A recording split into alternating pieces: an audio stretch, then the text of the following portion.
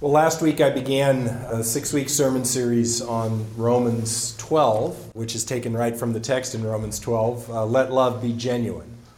And it's an opportunity to really explore what does it mean to obey the great commandment that Jesus gives us, to love God with our whole being and to love our neighbor as ourselves.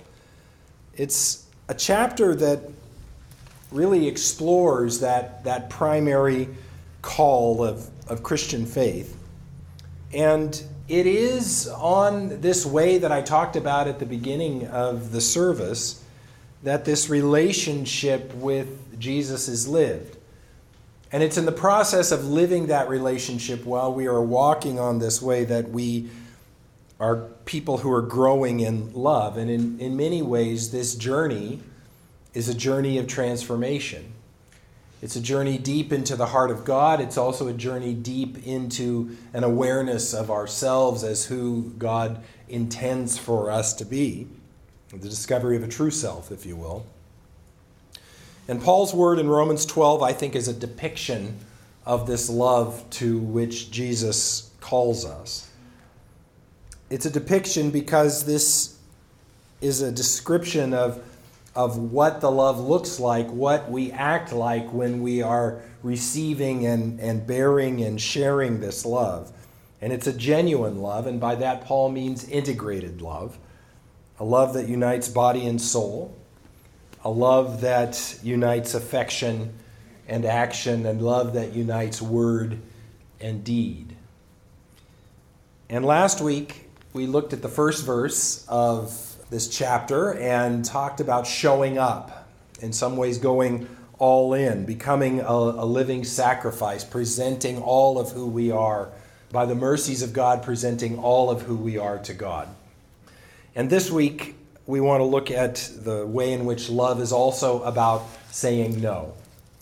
That if showing up is about saying yes, love is also about saying no. It's the flip side of the coin. It's the other side of saying yes to God's mercy is to say no to what is not God's mercy.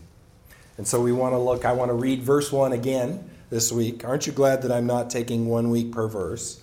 But I am taking these first 3 weeks to do just one verse, and I'll probably read more than one verse, but today I want to read verse 1 again and as well as verse 2. I appeal to you, therefore, brothers and sisters, by the mercies of God, to present your bodies as a living sacrifice, holy and acceptable to God, which is your spiritual worship. Do not be conformed to this world, but be transformed by the renewing of your minds, so that you may discern what is the will of God, what is good and acceptable and perfect. Let's pray. Lord, help us to see you clearly and to see our world clearly,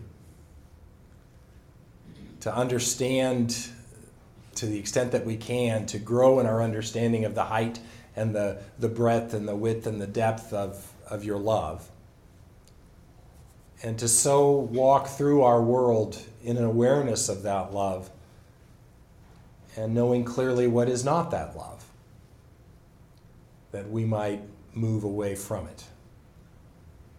So by your Spirit, give us that wisdom and insight and discernment to pursue what is good. For we pray in Jesus' name. Amen. Marianne and I have a friend. His name is Ken Schmidt. Ken actually has worshiped here in the sanctuary. Ken died about 1.5 years ago.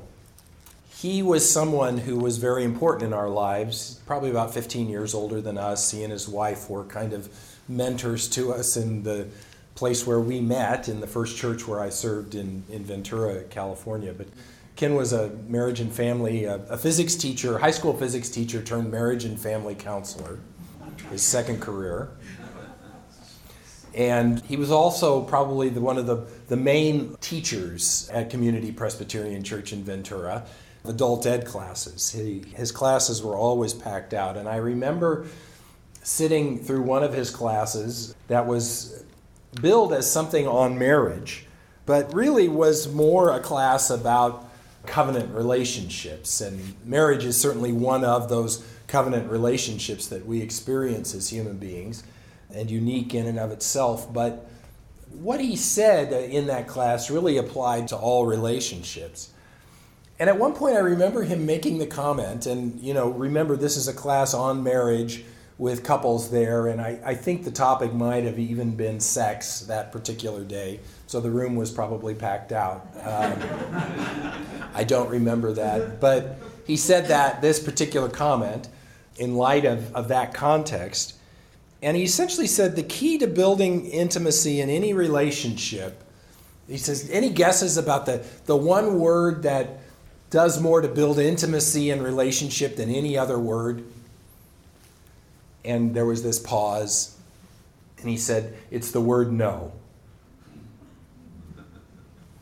And everyone was scratching their head, especially the men in the room. And essentially he went on to say something else. He said, no is what gives power to the meaning of yes.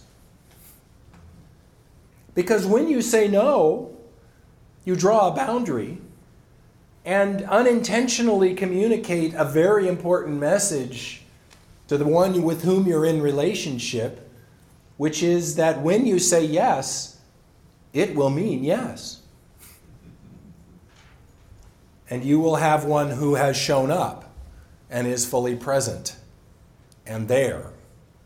But no means no, not now, because I want to show up. It's drawing of a negative boundary in some ways that we could misinterpret to some extent to say that no, that has nothing to do with intimacy, because it boundaries us, it cordons us off from another.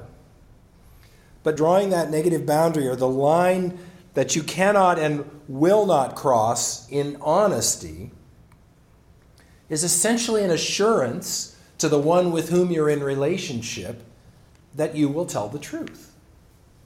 And that, frankly, telling the truth is a very intimate thing. Love isn't just about availability and unreserved availability to the one with whom you're in relationship. It's also about honesty. It's about being clear about where we are and what we believe and what we feel and what lines we draw. The honest no is what gives power to the wholehearted yes. It tells the other, because I can say no, you can know that you're getting the real me. You can know that you're getting my true self when I say yes. And I believe this is of an order of things, or a class of things, that Paul is getting at in Romans 12, 1 and 2. This interplay between no and yes.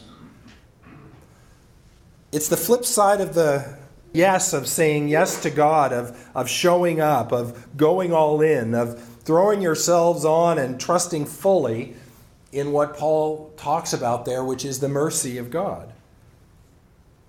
And the flip side of that all in yes is saying no to the things that are not about or informed by the mercy of God, and choosing not to pursue those things. In essence, what Paul is saying is that when he appeals to us by the mercies of God, is he's saying mercy, if you've received it, mercy is that seed of transformation that's been planted in you. So don't simply conform yourself to a set of earthly precepts or rules or norms. Do not, as J.B. Phillips translates this passage in his paraphrase of the New Testament, do not let the world, or do not let this age press you into its mold, but instead be transformed. Take the path that transforms you, not just the path that puts a lot of things on your back to carry with you. I think we all have to honestly look at the lives that we live, and it's not hard to conclude that life in this age, in these bodies, in this world, and that's what Paul is talking about. He's not just talking about this, the earth, the world in which we live. He's talking about the whole cultural milieu, the whole cosmic reality in which we live. That life in this age is largely about accommodating and conforming and adapting. That's a lot of what social order is really all about. That our success in this world, in this present age, is about adopting a code and applying its precepts to our lives. But Paul is saying in this passage that there's something bigger than that for us who are following Jesus. That the abundant life is not found in learning how to accommodate. It's found in the wake of a heartfelt, full-throated yes to God's transforming mercy, God's transforming love. And it's a heartfelt and full-throated no to the things that direct our attention away from that love. In another place in Romans, Paul says that the essence of sin is a particular lie. And that lie is that happens when we exchange the glory of God and relationship with God with the things that are not God. And when we begin to worship and serve the creature rather than the Creator. When we orient our lives around these secondary things that are most true in our world, rather than seeing that world toward which we are moving, then we begin to lie to ourselves. And we begin to call what is totally of us divine, and we forget about what God has called us to. We exchange the truth about God for the lie, and we worship and serve the creature rather than the Creator, is what Paul says. And as he speaks of this, he reminds me of what is true in our baptism. That our baptism in Christ is as much about a renunciation as it is about an acceptance. In fact, some historians report that in the baptisms of the early church, there was this would not happen today, obviously. People stripped naked, went down in the water, and before they went down in the water, they would renounce the sins of this world, and they would spit over their shoulder. Like, forget it. It's gone. I'm going to move forward now. There's a renunciation as well as an acceptance that takes place in baptism. There's a no that gives power to our yes. And another word for this two-part choice is a word that we hear a lot and sometimes attach all sorts of meaning to that are really not there, because it's actually a very simple word, and that's the word repentance. We hear it being spit at us by some fiery street preacher, but it's really a much more gentle thing than that. The word repentance is about turning around, basically. In Hebrew, the word shuv just means turn around. Stop facing in that direction and start facing in this direction. In Greek, the word metanoia means change your mind. Turn away from this kind of thinking and turn toward this kind of thinking. It's the choice of turning away from something in order to turn toward something else. And transformation that Paul is talking about, the renewal of our minds, is the work that God does in us in the wake of that choice.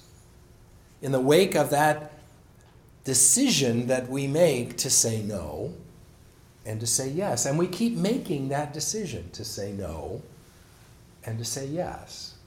It's not once for all.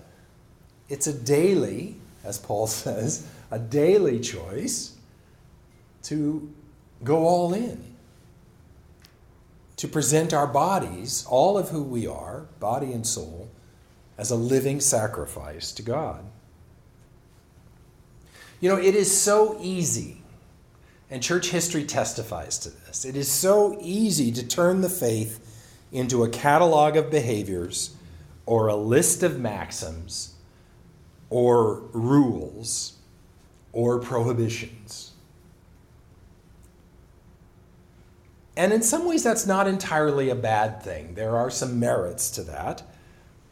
However, it's a very superficial kind of merit that it brings. It's the same kind of merit that the commitments that we make as a citizen to the social and civil order need to be made in order to keep peace within that social and civil order. It's kind of like the virtues we abide by in order to ensure and teach others good citizenship. But what Paul is pointing to here is so much more than conferring a set of healthy standards on us. He's talking about the power of God to literally transform us. And that's what the way of Jesus is all about.